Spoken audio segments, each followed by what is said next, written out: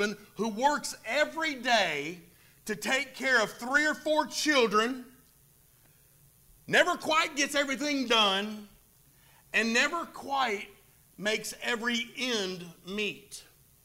What does Christmas mean to her? I wonder, what does Christmas mean to that 80-year-old man in Africa living in a hut who doesn't know anything about shopping malls and Christmas trees? What does Christmas mean to him? I wonder, what does Christmas mean to the 21 Bolivian children living in poverty that we sponsor here at Bethel Baptist Church, who ain't never heard of an Xbox or a PlayStation? What does Christmas mean to them?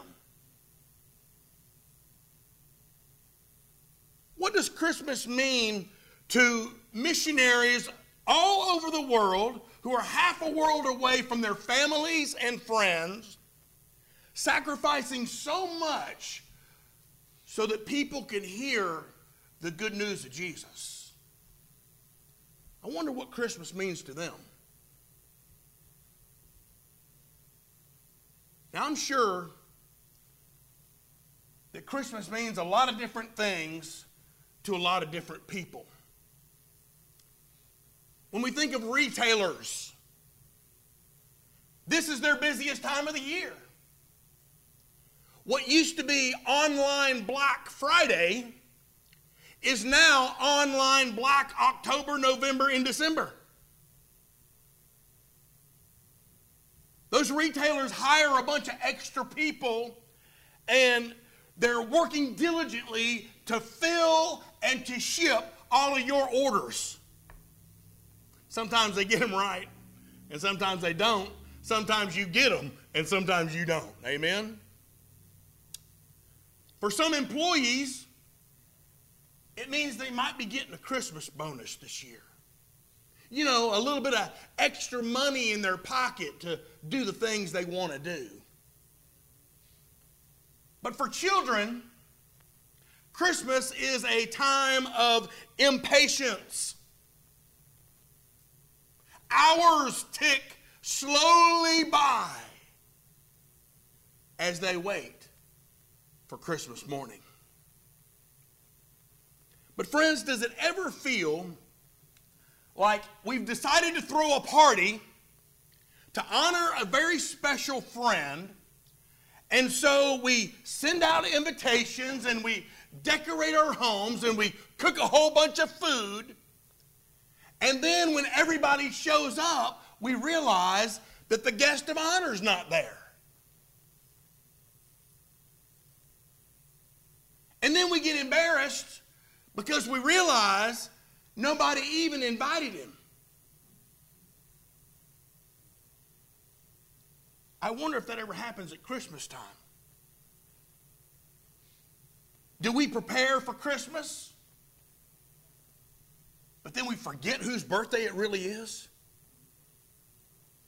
You know, in reality, the Christmas season is not intended to be all about us, is it? It's the Lord's birthday. And Christians all over the world are called to remember his birth, and yes, what his birth means to us. The fact that God made this announcement to the shepherds helps you and I to understand the real meaning of Christmas. So let me share with you again. This will be the last time till next year, amen.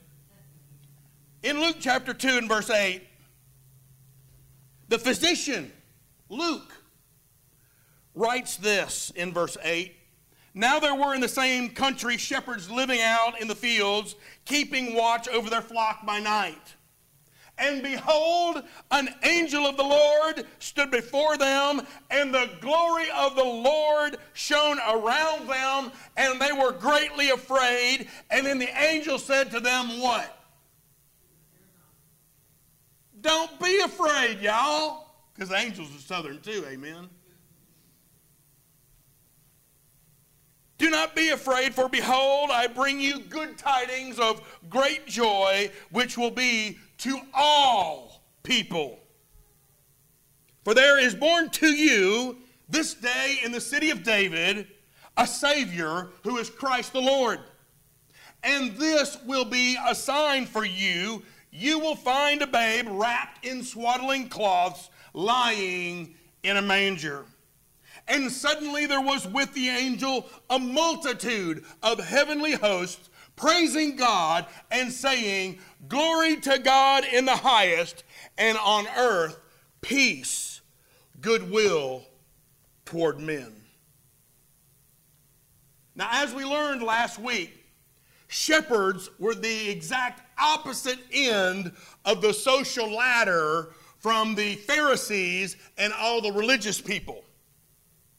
We know that these shepherds lived in the fields with their animals. And we know that these shepherds were not respected, that these shepherds had no power, and that these shepherds had no prestige.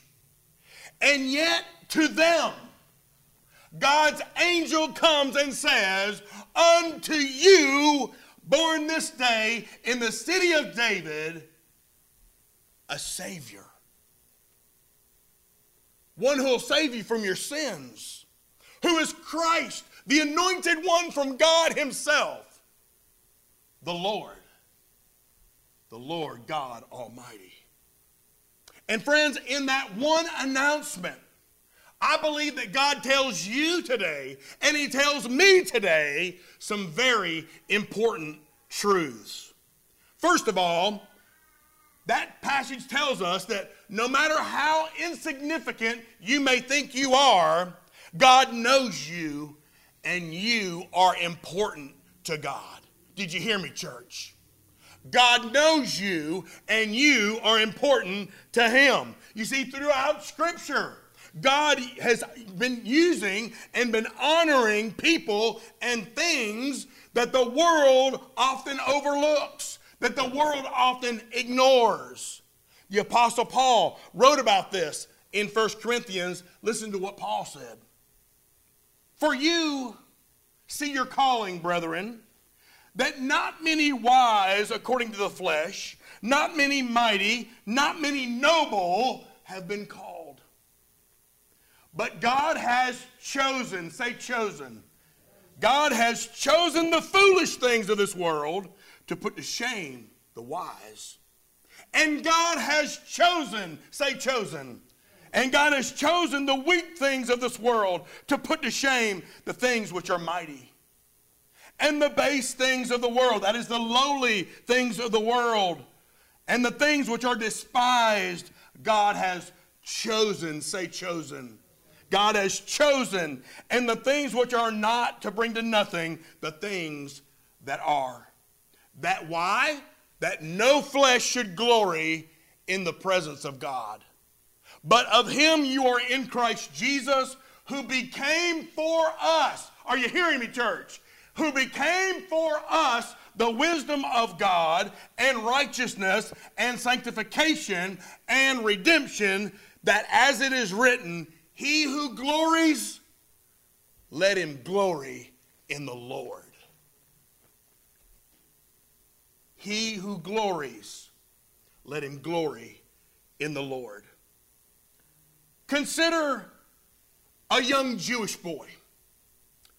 A young Jewish boy who was sold into slavery by his brothers, and then he was carted off to Egypt.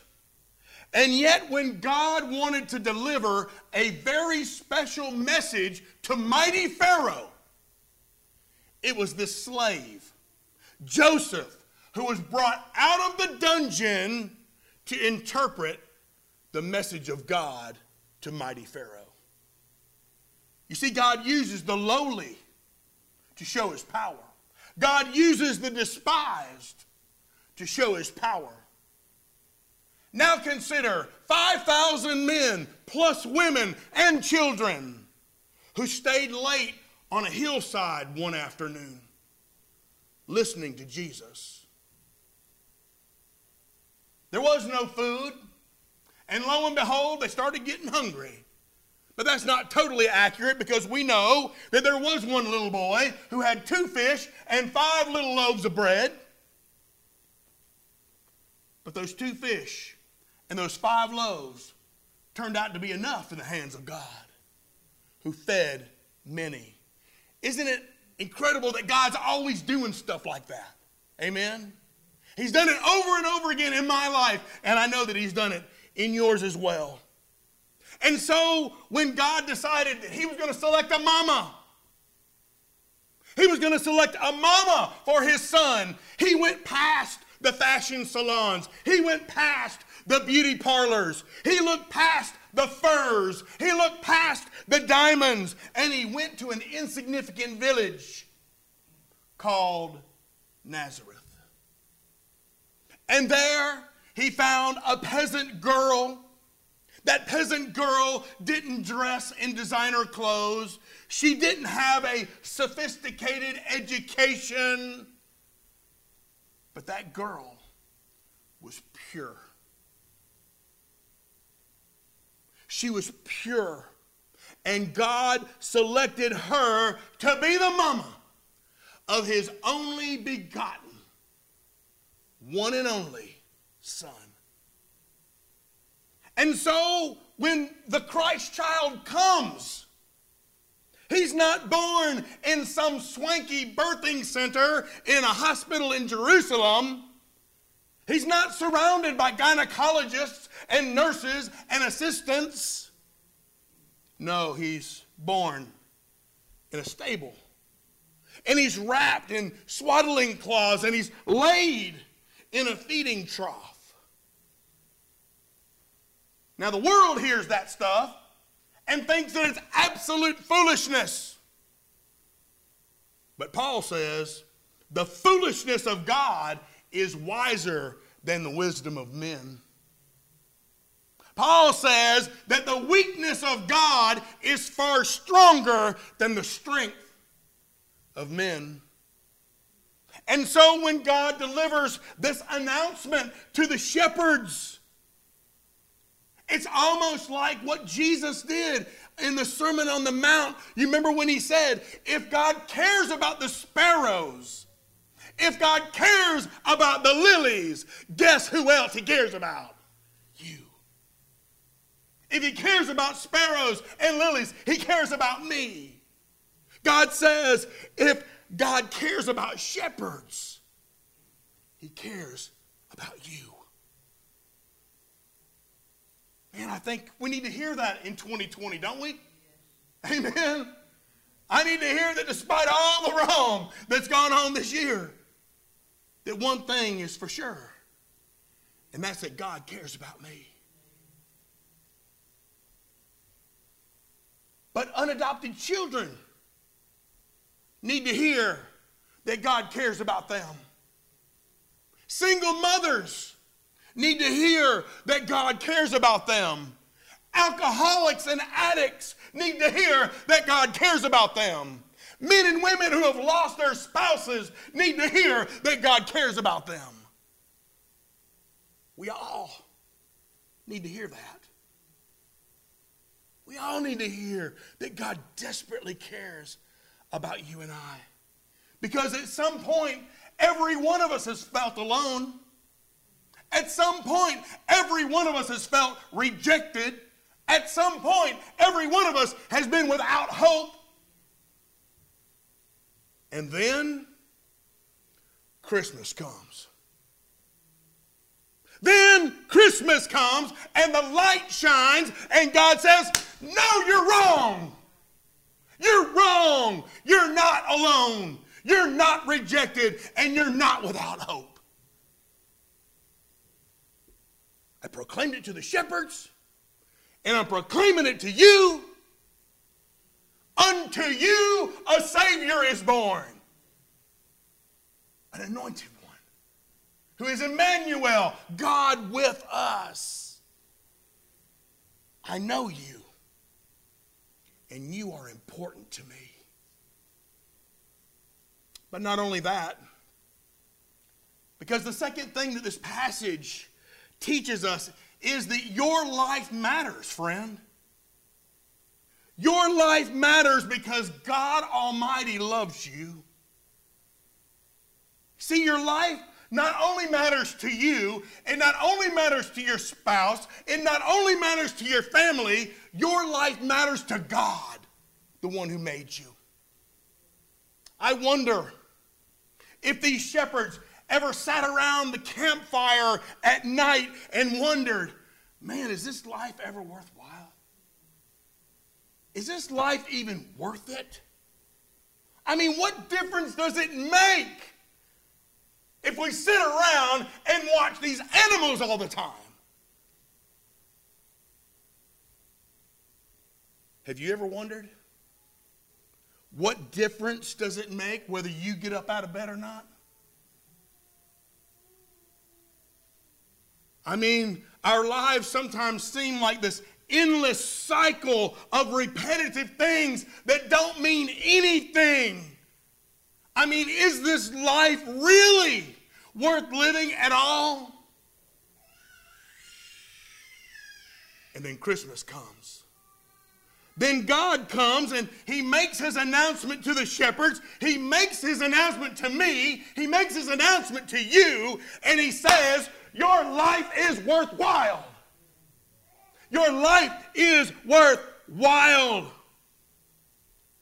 Your life is a gift that I've given to you. But I want you to live every moment of your life to the fullest. I want you to live your life for me because your life matters to me. But you know what? Every life matters, doesn't it? Are you hearing me, church? Everyone's life matters. Purple, green, blue people, everyone matters to God. I think we need to be reminded of that in a year like we've had. See, it's impossible. It's impossible for you and I to live even just a few moments without influencing somebody in one way or another. It's impossible. We're always influencing other people, whether it be for good or for bad. Let me give you an example. In 1967, the number one draft pick in the National Football League was a 6'7", 265-pound behemoth defensive end from Michigan State named Bubba Smith. That's probably before many of your time, but Bubba turned out to be a Super Bowl champion. He also turned out to be a two-time All-Pro for the then Baltimore Colts. But after Bubba Smith retired, he started making Miller Lite beer commercials. In these commercials, this big old Bubba Smith would tear the top off of a beer can, and then he would argue with people about whether that Miller Lite was less filling or tastes great.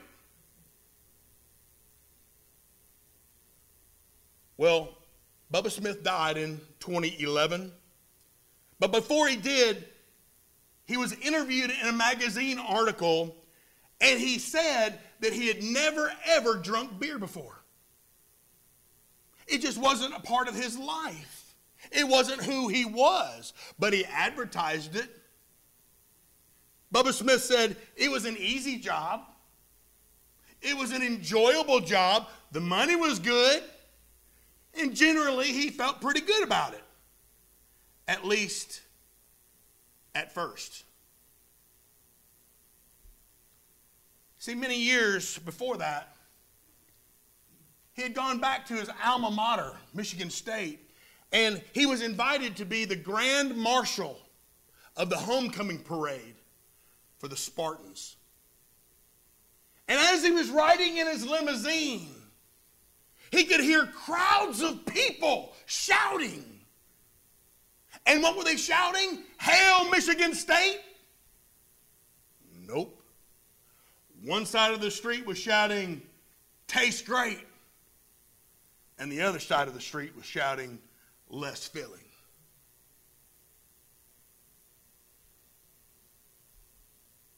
Bubba Smith began to realize then that he and those beer commercials had a tremendous effect on young people. And the only message they were getting was that it was okay to drink light beer. Later on, Bubba Smith was in Fort Lauderdale during spring break. And that's where I moved to Alabama from. So I know what Fort Lauderdale looks like during spring break. But Bubba said that while he was down there in Fort Lauderdale, hundreds and hundreds of drunken college kids were scattered amongst the beach. And they were all shouting the same thing. Tastes great, less filling. And so, when it came time for Bubba Smith to renew his contract with Miller Lite, he rejected to sign the contract. Bubba said that he didn't want his life to count for something like that.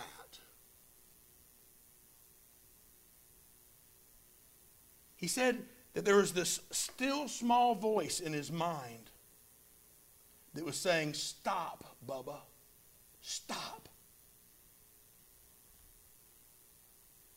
You see, my friends, everybody's life counts. Your life counts for something. Your life matters for something. I wonder if on that first Christmas night, they were wondering about things that matter. I wonder if on that first Christmas night, if the people in Bethlehem were saying to one another, did anything exciting happen around here today? And one of them may have said, no, nothing much. I did hear about a girl who had a baby in a stable, but nothing exciting ever happens around here. Except that baby changed the world. That baby changed humanity forever. That baby would ultimately provide redemption for every man, woman, and child that this planet's ever seen. You see, life counts. Life matters. Your life matters. My life matters. The lives of shepherds and the lives of kings, they all matter to God. Your life matters because God knows you and because God loves you. Finally, this. Your faith matters too. Your faith matters too. You see, these shepherds were men of faith.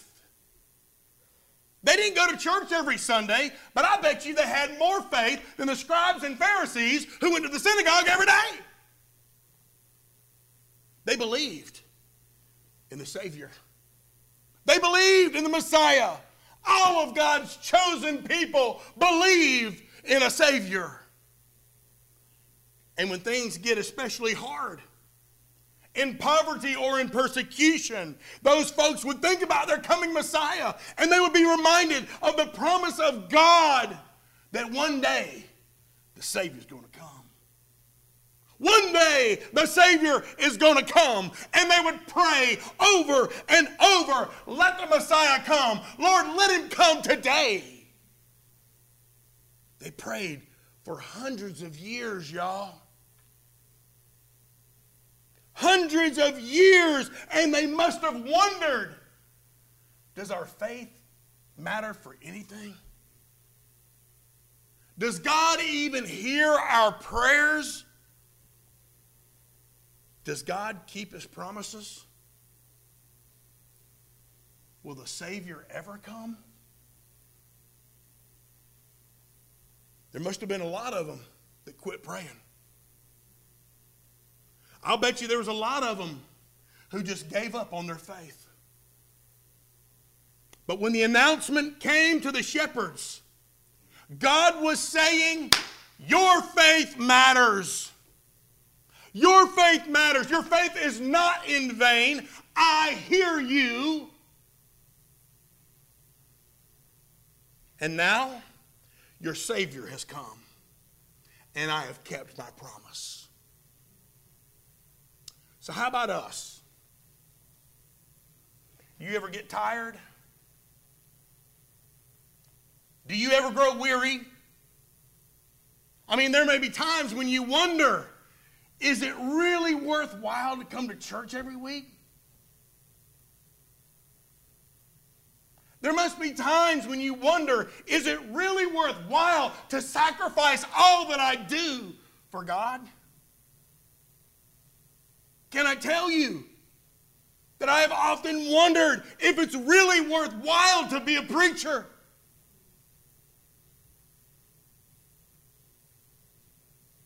Sometimes I look at the state of our nation, and I look at all the prevalent evil that's going on all over the world. And can I tell you that it wears on me? It wears me down. And I pray, Lord, why don't you just come today? Why don't you just come today? Why don't you just take us all home? Why don't you just pluck us out of this evil place and spare us from all this misery and pain and hardship? I've heard some of you say almost the exact same thing. Oh, come, Lord Jesus, we pray. Come quickly. And we wonder, were our prayers ever heard? Does God keep his promises? Is it worth it all? Can I tell you that one day you'll discover that it was worth all of it? He'll come for us. He'll come for all of us, shepherds and kings, wise men and peasants. One day he's going to come for his people. He'll dry our eyes and he'll take away our pain. There will be no more death. There will be no more corruption in government. There will be no more sin. There will be no more goodbyes. And then we'll say, yeah, it was worth it. It was worth it all. You see, friend, your faith matters. And because your faith matters, I want you to remember this in the Christmas of 2020. Your life matters because God knows you and God loves you.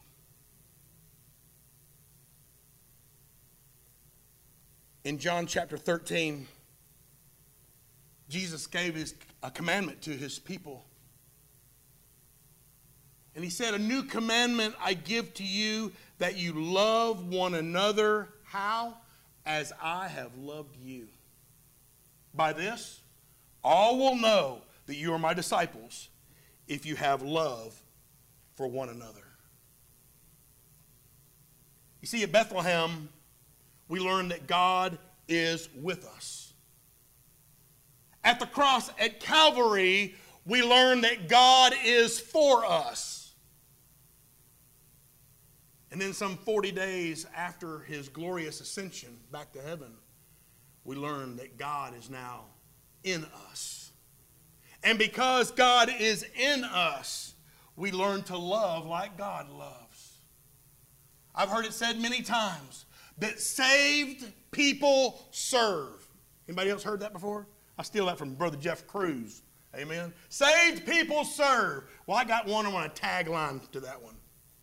Loved people love.